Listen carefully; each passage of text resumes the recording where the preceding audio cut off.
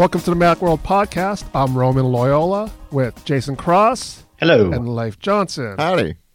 So before we get on with the show, I'd like to talk about the podcast's new format.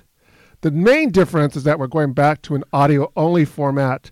So if you've been joining us on the live video feed, thank you very much. But moving forward, you can get the podcast on the Macworld channel on iTunes and SoundCloud, as well as on macworld.com. In addition, the podcast now has new segments. We'll kick off with the news, followed by a deeper discussion on a featured topic. And then after that, we'll have a new segment called 2-Minute Tip.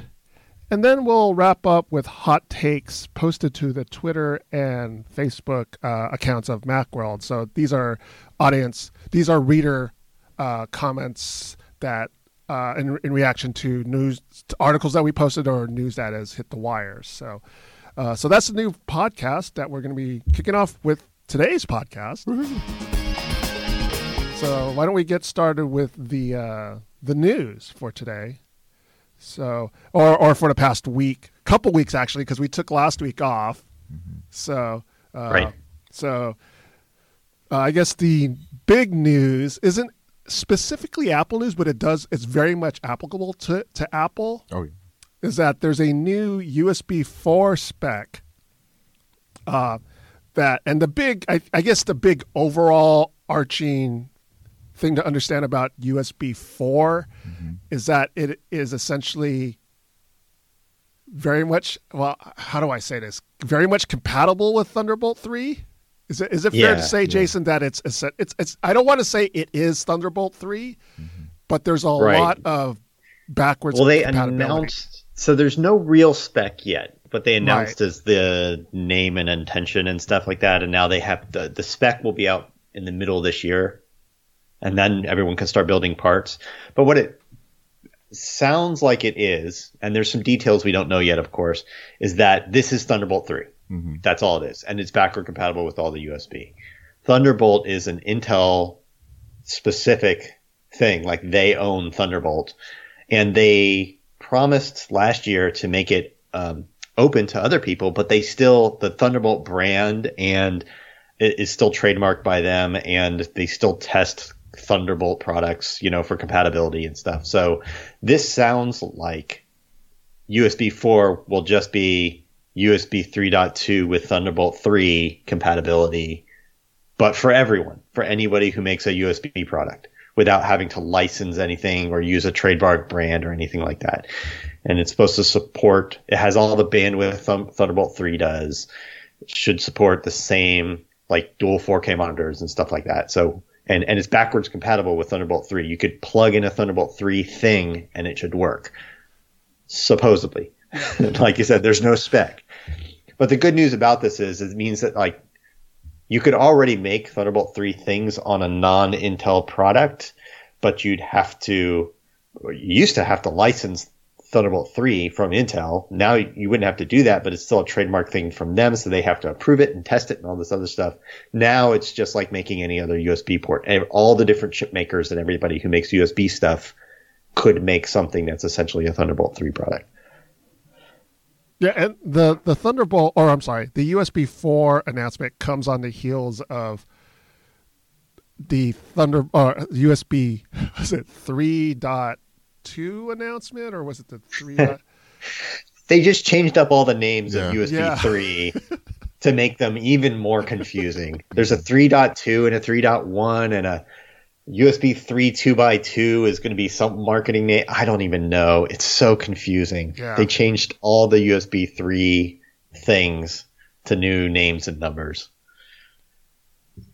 So this new Thunderbolt 3 / USB 4 thing, I mean, is there anything that Apple people who use MacBooks and Macs and stuff like that, is there anything that they need to be concerned about? I know it's hard to say because the spec isn't out yet. But. Yeah, there should be no problem for any existing Thunderbolt product from Apple, right? And the question will be, whether or not they're so exactly the same that they will literally be able to also claim they're USB 4 compatible once the spec is out. That would be nice, but that's not necessarily guaranteed, and it wouldn't happen. The only thing that this means for Apple is that Apple products that don't use Intel's chipsets, things that aren't Macs, or if they start making Macs with their own chips or with AMD's chips or something like that, they could conceivably make those USB 4 compatible, and then all the Thunderbolt 3 stuff you've got, hard drives and stuff, should be able to plug into there and work. And that's a future thing, of course. That would be future products. But it means that you could see essentially Thunderbolt 3 on Macs that aren't Intel products. And didn't Intel is saying releasing the spec of 3.2? Didn't they do that last week or something? Or opened it? I don't want to say open sourced it, but they kind of opened it up for developers.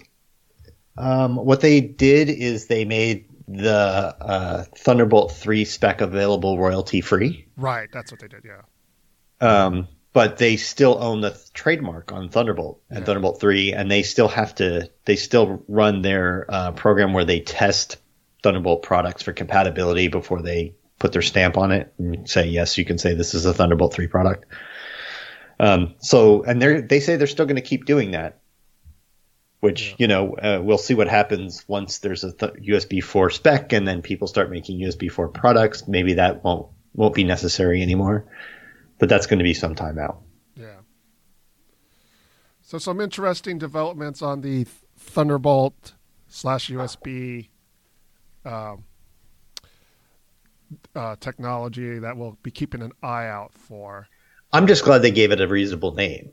Yeah, that's a big one. Although, to be fair, as somebody pointed out, the USB promoters group is the ones who come up with these specs. Mm-hmm. Yeah. They're not the ones who name them for the public. That's the USB Implementers Forum, which would do this after the spec is done. So what is technically called USB 4 may end up on the market with a name like USB 3.2 40 gigabit blah blah blah, whatever, some confusing thing that's barely different than what they have now. Yeah. Hopefully we just see products on the market called USB 4 and it's clear and it just gets away from all the confusion. Some inside baseball for our listeners. So our companions over at PC World have been tracking this story. And it's Gordon Ma-Ung and Mark Hockman, who are editors over at PC World, and they go into a conference room to do a conference call in regards to this. And they come out, and Gordon came out the other day and was just had this look like he had just been beaten up by as a hostage, and I was and he just looked at me like he was just totally. And so we talked about it for a while. We had to talk about it so he could sort it all out in his head. Yes. So because it's all kind of convoluted and confusing. And the thing was, he had a bunch of questions for Intel about the spec, but they didn't have any defined answers because they haven't finalized the spec yet.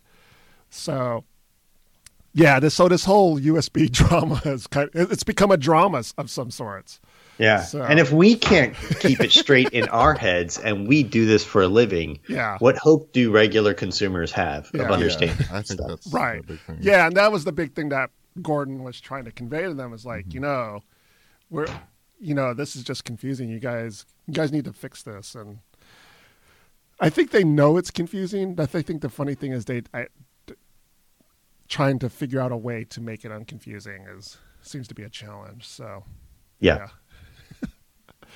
Anyways, USB 4 is something we'll be keeping an eye out on, and I'm sure we'll have when the spec comes out, we can talk about that in more detail. So, moving right along, Apple announced the winners of its Shot on iPhone challenge last week. Mm-hmm.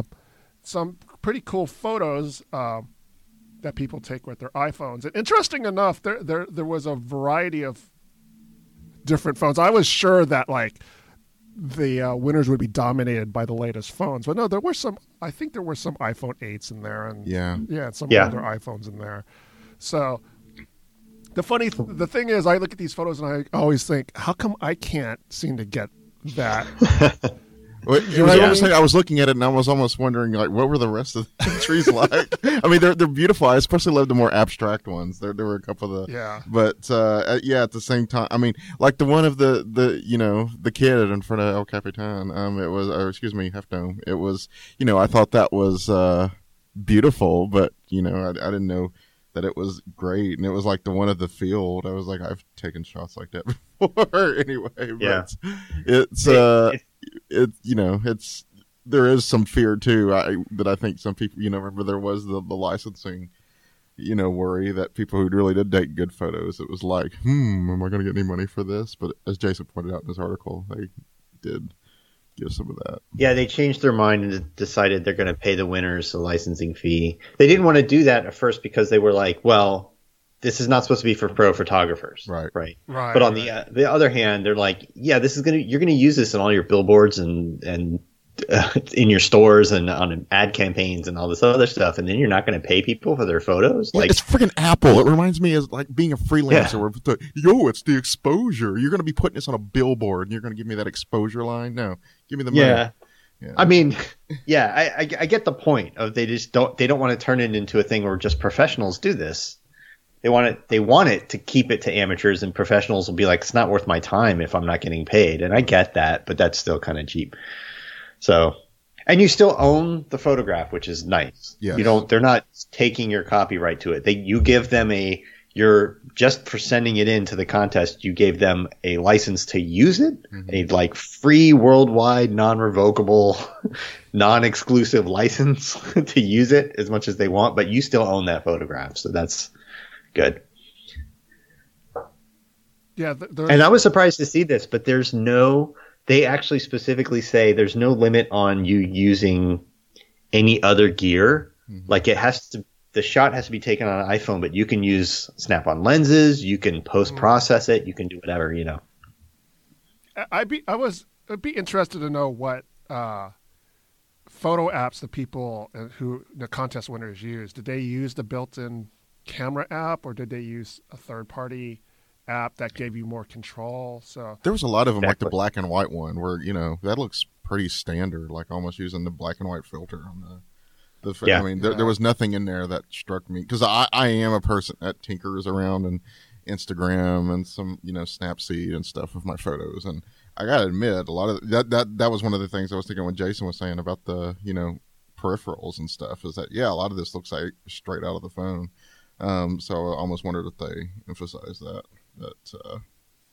the shadows look a little too good on the one of the field, but on the clouds for a phone shot, judging from my experience. Yeah, there's one photo, the one with the raccoon. I was like, is that a real photo? You use carbon. Yeah, no, yes. There was it's just something. Taxidermied raccoon. They don't say it's a live raccoon. So, but yeah, I mean, the photos are pretty cool, and I wish I could take. I try very hard to take photos like that, and it just doesn't work out for me. So. But yeah, the one in the Singapore that was taken with the 10S Max, I love that one where it looked like abstract. Yeah. Yes. Yeah. The reflection of the building. Yes. Yeah, that's the coolest one, I think. So yeah. It's a wide variety, a lot of portraits, landscapes. Yeah. Like you said, creative reflection shots, bright color popping stuff, black and whites. They really ran the gamut. Yeah, some cool stuff. So if you're interested in checking out those photos, we have a story on Macworld.com, and that story has a link that will take you to the winners of the contest. So some cool stuff there. So, yep. Our next news story involves the Apple Watch, and there was a report that Apple is working on sleep tracking features for future Apple Watches. So this has kind of been a feature that people seem. I think at this point now you can say it might be the number one feature that people want out of the Apple Watch. What's remaining? Yeah. True. Yeah. But there are some apps that you can use now. And I forget the name. Jason, you know the names of those? Yeah. My two favorites for this are Auto Sleep, which that's all it does is sleep tracking on your watch, and it's automatic. And Pillow, which does that, and Pillow's got a few other features about, if you want to use your phone as well, you can record yourself snoring and check things like that and stuff like that. It's a little more full featured. But AutoSleep's got a great way to do it. One thing Jason pointed out in this article is that, the battery really has to get a lot better before this works. I admit that, I don't plan on, I have never used these sleep tracking apps. It just doesn't interest me that much. However, I do use my Apple Watch as an alarm clock. So I don't wake up my roommate or something like that.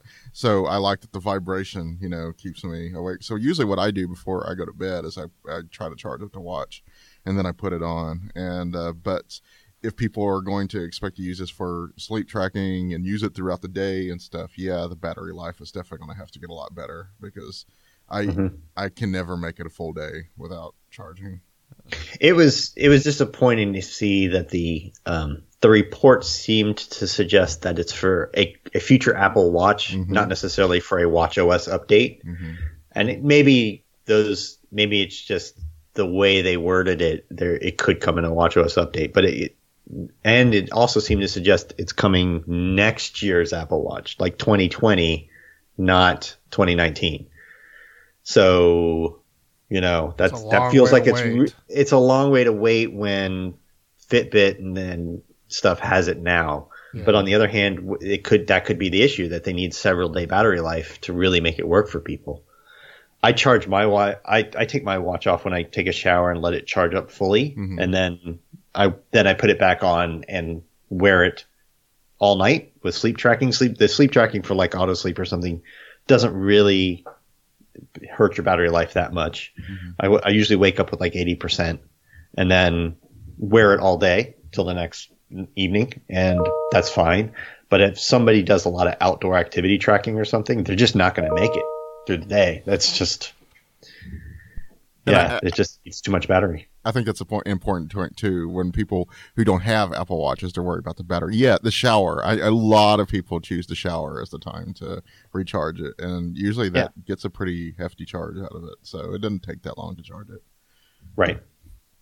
And it's also the issue of, like, if it's a Watch OS update, it might only be available for something like the Apple Watch 4, Series 4, just because they put more sensitive like motion sensors and stuff in there.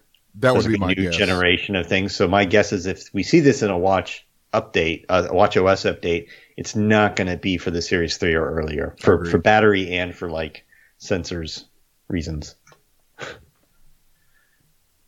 So, Jason, when you are doing sleep tracking, what are you looking for, or what kind of information do you get out of that?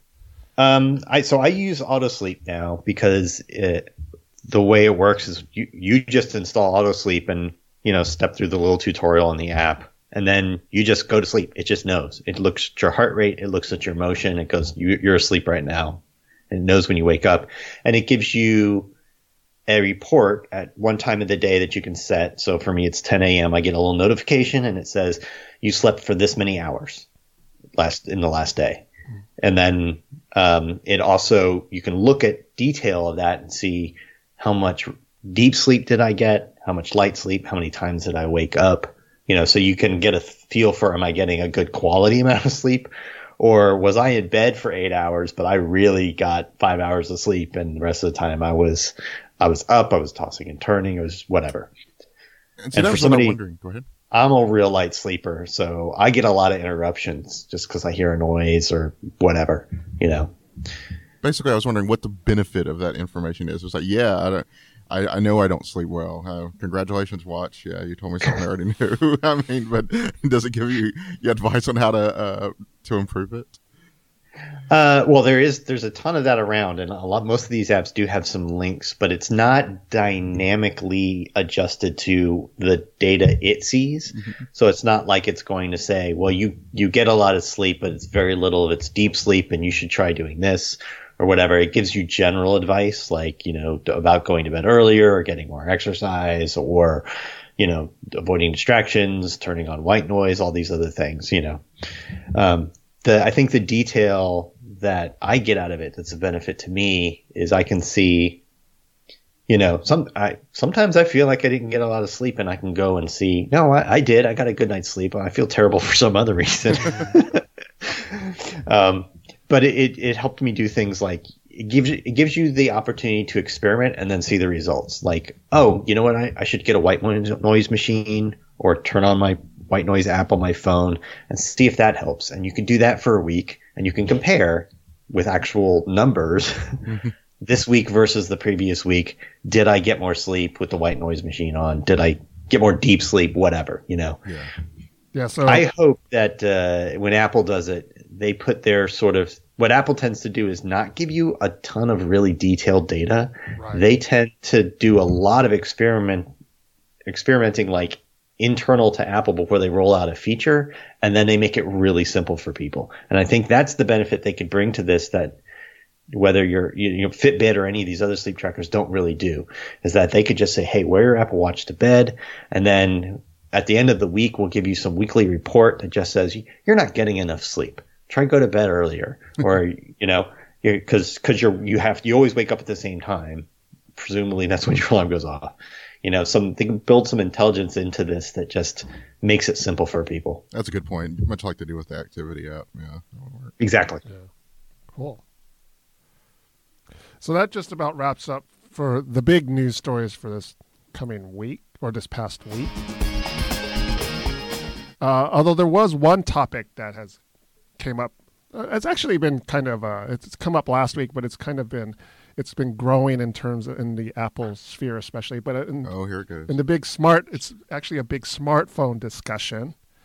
Is 5G is coming.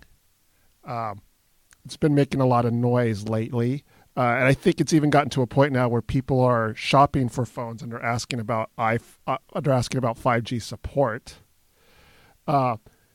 But the thing is, 5G, while it's making a lot of noise, it's not really here yet. No. So I think we're at that point where there's not much exciting, like the foldable phone bit. There's not much exciting going on the phones right now. And they're really trying to come up with something that's exciting, and that's somewhat exciting. So yeah, it's I think that's part of the reason for the hype right now is they're looking for something. Yeah. And there's definitely nothing exciting on the carrier side. Like phones can keep getting better or whatever, but that doesn't get you to switch to a different carrier or whatever. What the carriers have nothing to hype. So 5G is their next big thing, that they're super, super excited about because that's how they're going to get more customers or something. So why don't we start at the beginning in terms of this 5G discussion? So what is 5G for people who are listening in and are not quite familiar with? I mean, they understand what 4G and 3G and all this stuff that's happening with cell phones, but what is 5G? That could be an entire podcast on its own, but I'll try and be as simple as possible. Yeah. It is basically the successor to LTE with a whole new way. There's new radio technologies and new ways of encoding data and new ways of the cell towers interacting with phones that should allow for things like a lot more bandwidth, much lower latency. It should allow for products that have to have really, really high quality of service, like emergency things, like automobiles, stuff like that, to have really reliable connections, on a sort of separate band. And a lot more devices connecting to a single cell, like many, many, many times more devices connecting to a single cell. So you don't get that issue where it's like, well, I get a good signal, but I can't connect because I'm at the ballpark and trying to connect with a jillion other people connecting to the same cell. And I think people are really, they're in love with the idea of the speed, that you can get crazy boost in speed, but because it uses this higher frequency band, it's, the potential for blocking the signal is a lot greater, isn't it, than it is currently with the 4G. Right. Yes. So 5G incorporates the technologies for 5G, all the better encoding and radio technology and stuff can work on and will work on. They will have all the sub 6 gigahertz stuff that we have today, all the bands that are used by LTE today, 600 megahertz all the way up to 3.2 gigahertz, whatever. But it also has these new bands called millimeter wave bands that are in the tens of gigahertz. I believe. I was reading 24, up to. Yeah, 24 gigahertz, something like that, and up 40 gigahertz, I think is one band something. And they're all those. You can get a lot, those high frequencies, you can get a lot of bandwidth in them, but they don't go far and they don't penetrate physical objects very well. Trees block them, windows, walls. Like if you think you have a problem going into a building and losing your signal now, those millimeter wave things are going to be much worse. So you need a lot more towers to cover a certain area. And you really have line of sight to the tower. Anything that blocks line of sight is going to be really challenging. So real 5G is going to have to be those in dense urban areas and give you really, really great bandwidth, but it's also going to have to include 5G over all the existing frequencies that we use for LTE today to make sure that you have coverage. And this is a big point about it being, on the urban areas, because I was hearing people say, oh, it's going to change a lot of things. I like AI on, smart farms. But, the thing, you're really going to need a lot more towers than that. And having previously lived in a area of rural connection, it's going to, trust me, there's a lot of obstructions over there when you're counting on one tower to, power many square miles. And it's, I've heard people, that there's one person that really wants to go, out towards the country and stuff. But, if we start seeing this around in the cities in like 2020, rural areas, it's not going to be like till 2023 or later. So yes or no. This is all going to depend on the carriers. That's so true. AT&T and Verizon are really trying to roll out that millimeter wave stuff. They want that high bandwidth. They want to say, get your gigabit service and all this stuff, multi-gigabit even.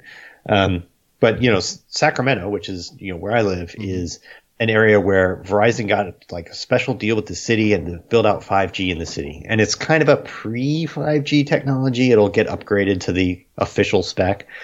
But they put in something like 400 towers or so, and they are covering a tiny speck of the city. And it's not for mobile. This is for terrestrial to replace your wired internet. And it's still covering a tiny fraction of even the areas that they say it's going to be in. They need 10 times as many towers in order to cover all of this with millimeter wave. But one of the reasons T-Mobile, for example, have kind of just recently said we're delaying our launch of 5G till the second half of this year instead of the first half of this year is because they're doing it from their 600 megahertz band on up. So even their 600 megahertz towers will get upgraded to 5G, and they want to make sure that when they launch, they're like they want to launch with that coverage map that shows our 5G coverage kills everybody else's. Even though the speeds won't be as great at that frequency, they'll be able to claim coverage. And at 600 megahertz, one tower covers dozens of square miles. It's huge. So it's going to be up until the spec I read is it's going to be 2023 or 2024 before 75% of the population is able to get 5G signal. That doesn't mean that you have it. Your preferred carrier offers it in your area, but you'll actually have a 5G coverage for 75% of the population like 5 years from now. So it's not coming that quickly. Yeah. Has AT&T and Verizon announced when they plan on 5G support? Some stabs earlier last year.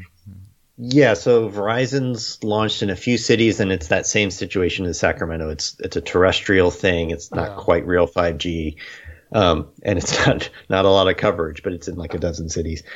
AT&T has service available now. It's mobile service, and it's in a few cities, but there's no phone available. So really, they don't, because there is no mobile phone with 5G yet that you can go buy from them that works on it. But they're building, right? On the bright side, it's very, it's forward looking. So when it stuff is does very drop, forward-looking. that's ready to go. Yeah. As opposed to people get this cool new phone. It's like, I can't do anything with it. Why doesn't it work the way they promise? But some people will actually be able to take advantage of that. And it's going to be rough. Like these first 5G modems are the very first ones. It's a separate modem in your phone for 5G than it is for the 4G stuff. So you have two modems in your phone. We don't know how much power it's going to use, but it's probably a lot. You need a lot of antennas to really make especially the millimeter wave stuff they're relying on like, instead of a 4x4 MIMO, they're relying on like lots of antennas, and your hand can block the signal. So you need a lot of antennas so that there are always some unobscured ones. You're holding it wrong. Yeah, you can really easily get into you're holding it wrong situation. So these very first, you can run out and get one of the first 5G phones this year. And if you're lucky enough to live in an area where there'll be 5G service, that'll be great, but you'll lose it quickly when you go anywhere. and you may not be happy with what it does to your battery life, right, or whatever. It's going to be a little sketchy. And that second generation, kind of next year, we're going to see these second generation modems that it's one modem that does all the 4G and 3G and 2G and 5G stuff and supports everything and are a little more power efficient. They'll have experimented more with the antennas and know what they're doing. I think you'd be a lot happier buying that kind of second gen 5G phone. And I think that's why Apple is waiting, is so, everybody else is rushing to be able to say, oh, I got this 5G phone now and stuff. But, if Apple did that, you never hear the end of it. This doesn't work. My battery life lasts 6 hours. Something like that. Yeah. So, yeah. That, and I think they really are, just because of how densely packed the inside of an iPhone is and how they're unwilling to make it thick. Mm-hmm. They really don't want to put a second modem in there. They're really waiting for those all-in-one modems. Yeah. And they're just not ready yet. Yeah, so we won't see a 5G iPhone this year. Doubtful. Doubtful. Very doubtful, yeah. I won't say no, but yeah, maybe even next year, 2020? I don't know. The speculation is 2020 because the roadmap for Intel's, I think it's called the 8160, I can't remember which modem, but they're sort of second generation. Intel did a weird thing. They took their first generation 5G modem and officially that people were using to test stuff and officially said, oh, that's not a real product. That's only ever for testing things, because nobody wanted to make a real product with it. So their first gen, which is really the second gen modem, should be out in time for Apple to build it into an iPhone for 2020, because Apple's late in the year. So it should be able, but again, we don't know until that's just their timetable. Things get late sometimes. Yeah, well, we'll have to sit and wait for 5G, iPhone 5G. So I have to admit, it's one of those things like foldable phones that, I know it's going to be great and I know it's going to be wonderful when I have it, but I'm not that excited about it. Generally, I am okay. I know the future needs to progress and everything, but I'm happy with my phone the way it is. The thing I would like to have is more consistent coverage. It's like we were having a conversation on Slack this morning and kept losing connection. And so, my responses were like 3 minutes out of whack. Well, a lot of what's in that 5G spec is should really help with that. Okay. At the lower frequencies, at the frequencies you do today, should be able to get better coverage in better areas, more secure, more like reliable coverage in more areas. But again, it's going to take time before we're there with all that stuff, before they upgrade all the towers and get good modems and phones and stuff. For me, the exciting thing about it is it's enough bandwidth with a low enough latency to replace your wired home connection. Yes. Once it starts to blanket the cities and stuff like that, you could have an antenna, you can have an internal, modem just for your house, and that would connect to that cellular thing. And then that means suddenly you have actual real competition for your home internet. You'd be able, all the mobile carriers eventually could just sell you home internet plus, Comcast or whoever you've got now, Spectrum, whatever's your cable monopoly you've got. So that'd be nice to see some competition. To give you an idea of how that works, when I was living out on the ranch in Texas, the home internet that I had to pay $100 a month for was not as good as my Verizon cellular. And so towards the end there, I was happy I had the unlimited plan. I was mainly just using my hotspot for everything. My phone was literally powering everything, and it was great. But that shows you, just how well like these, 4G LTE networks can work compared to what's available in some parts of the country, because it literally was an improvement. Yeah. Yep. Yeah. So could we see a MacBook with a cellular modem? I don't know why they don't do that now. I don't. Yeah, either. I don't know Frankly. either. But yeah, It's almost like they don't want the iPad traffic to go away or something. I know a lot of people who tether to their cell phones when they're using their laptops. I do. And stuff. Yeah. Mm-hmm. So. Yeah, Apple makes it easy, but they like you said, they sell iPads with an internal SIM. Yeah. That let you buy a data only plan, and from multiple carriers. And there are PC laptops that do this. I don't know why they don't do this on MacBooks. It makes kind of total frustrating sense to do it. Yeah. So. Well, that's another technology we'll be looking forward to, 5G on the horizon, keeping track of the developments of 5G and when it will be available for Apple products. So now it's time for our 2-minute tip. This is a new segment to the podcast. And on this part of the show, a Macworld staffer will present a quick tip for your Apple device. And this week, our tip is by Jason himself. And Jason's going to explain how on the Apple Watch, you can change the app list from the hex grid to a list. So, right. I think, it's surprising that how many people don't seem to realize this exists. So when you press the crown on your Apple Watch, you see all of your apps in little circles that are completely unlabeled, and there's no rhyme or reason to the way that they're listed. It's just a big cloud of apps that you have to kind of pan around to, and it's difficult to use. All you have to do is when you see that cloud of apps, give a hard press on your screen, and you'll see an option for grid view or list view.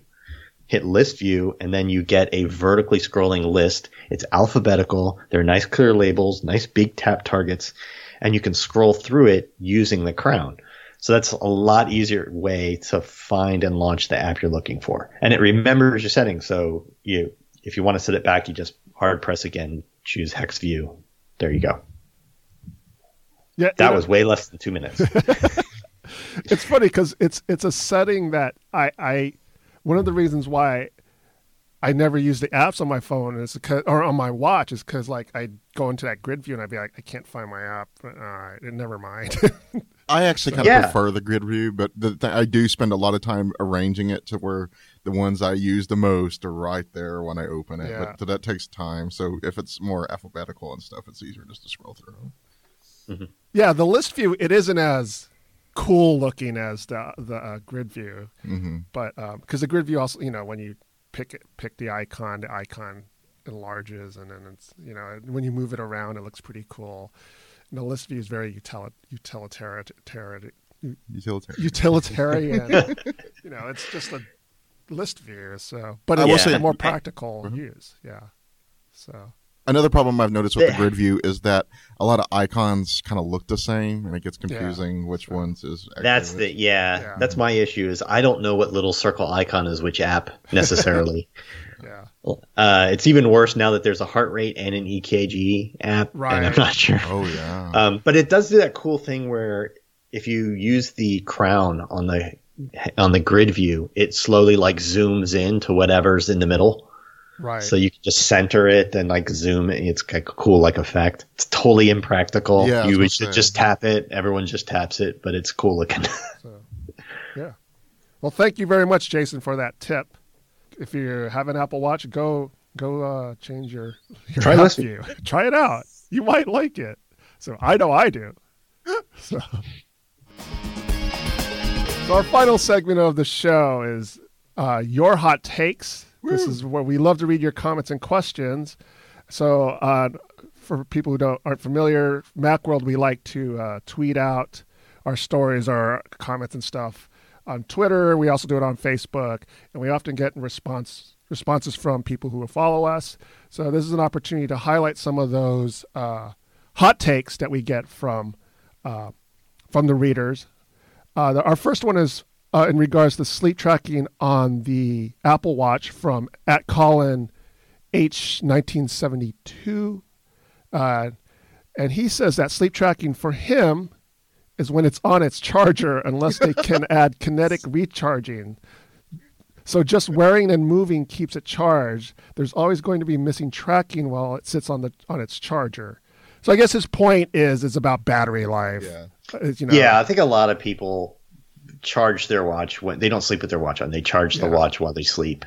And you like we said earlier, you could do an hour of any other time of day charging it, and it kind of goes and it kind of doesn't.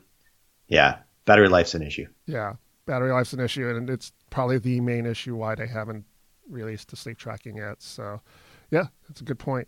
So that's always been kind of the drawback of the Apple Watch compared to its competitors. But it does everything else so well. So.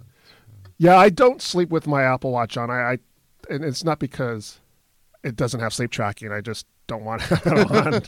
So, because I know what'll happen is I'll try to go to sleep and I'll keep thinking my Apple Watch is on. It's just another thing to kind of like distract me for no reason. So, just another thing I'll think about. It's like that. That's why I'm not getting good sleep. Right. It's that and the thing is when you're having a hard time trying to go to sleep, you start to nitpick over the little things like, oh, my sheets are all wrong, or the temperature's not quite right, or I'm sleeping in I need to go on my side, not my back, and my Apple Watch band definitely have those problems, and I was surprised how comfortable it is to wear an Apple Watch to sleep, as long as you don't have like a hard metal band. Yeah. But you definitely have to go pull up the control center on it and put on the theater mode, because when it's dark and you just roll over and your watch lights up, and that's way distracting.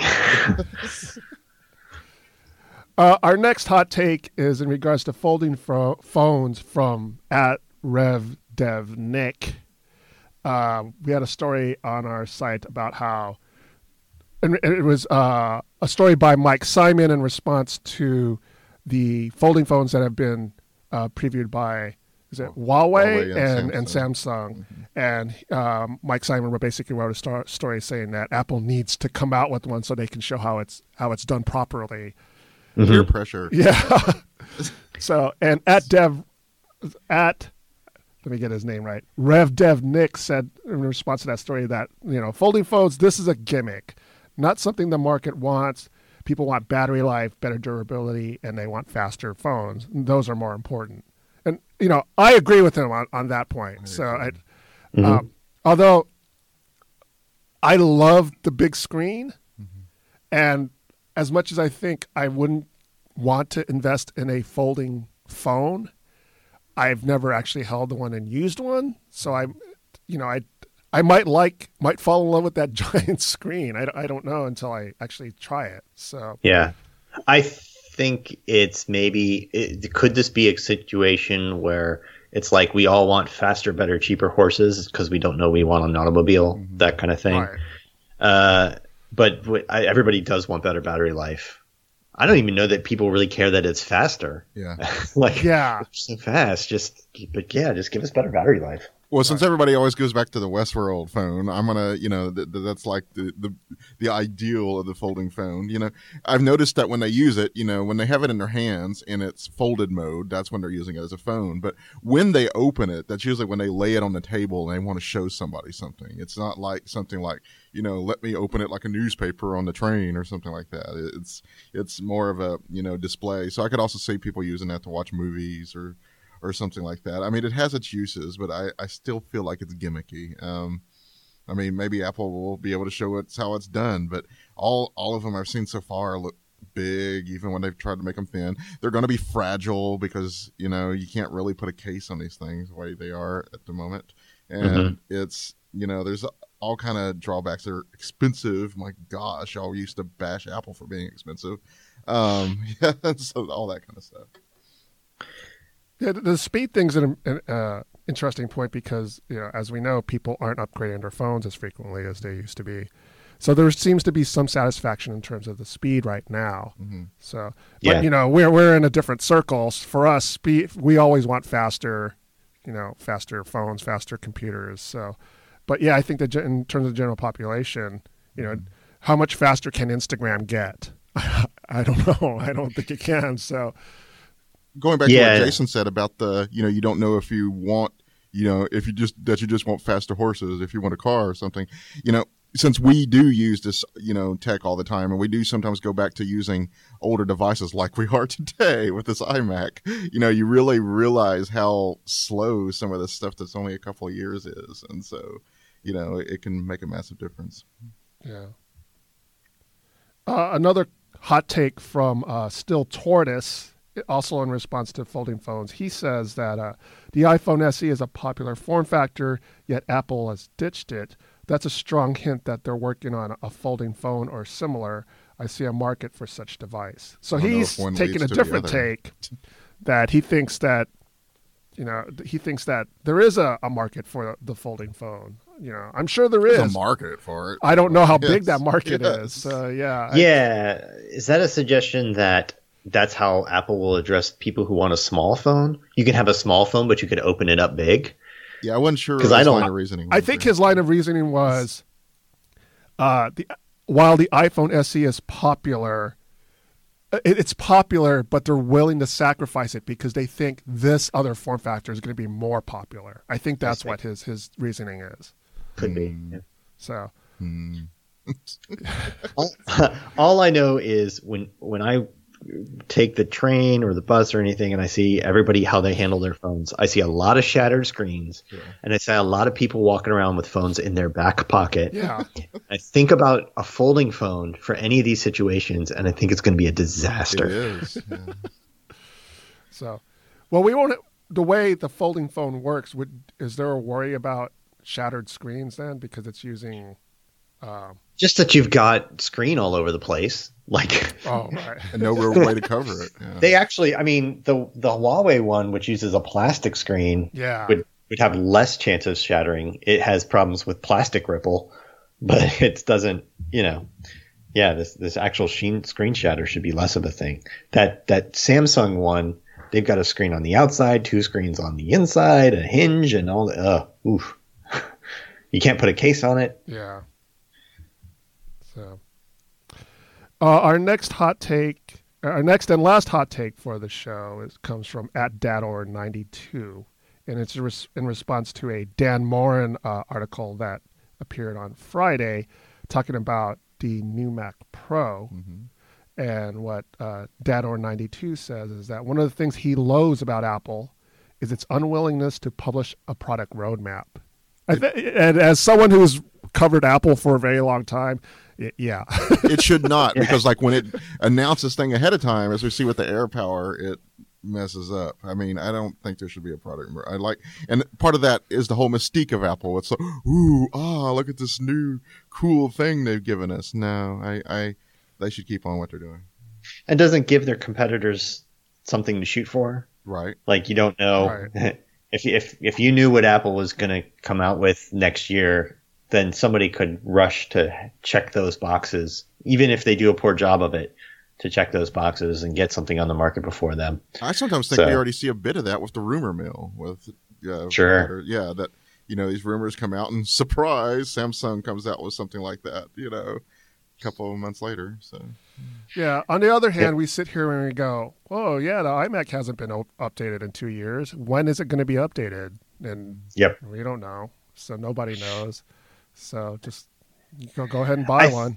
I think it matters. I think it would be less of an issue on the Macworld side than Macs, the iOS side. Right. At least now, where they're reliant on sort of Intel's parts and stuff, and you have an Intel roadmap, and they would be able to tell you, that in their existing form factors that there's a new iMac coming or something. But I guess they just don't want people to wait and not buy one now. And if they start to move away from Intel's chips and start to use some of their own in Macs, then we won't even have that to look forward to. We won't even be able to go, well, we know what Intel's doing, we know what Apple's doing. We won't even have that. Yeah, we'll be further in the dark then. So. Well, that just about does it for this week's episode of the Macworld Podcast, episode 642. Back to audio. So, episode 642, back to audio. I'd like to thank Blake Johnson. Thank you. Thanks to Jason Cross. Thank you. I'd like to thank you, the audience, for tuning in. Tune in next week for the Macworld Podcast. You can get it on iTunes. You can check out our SoundCloud account. You can also get the podcast on our website at macworld.com. Join us next week.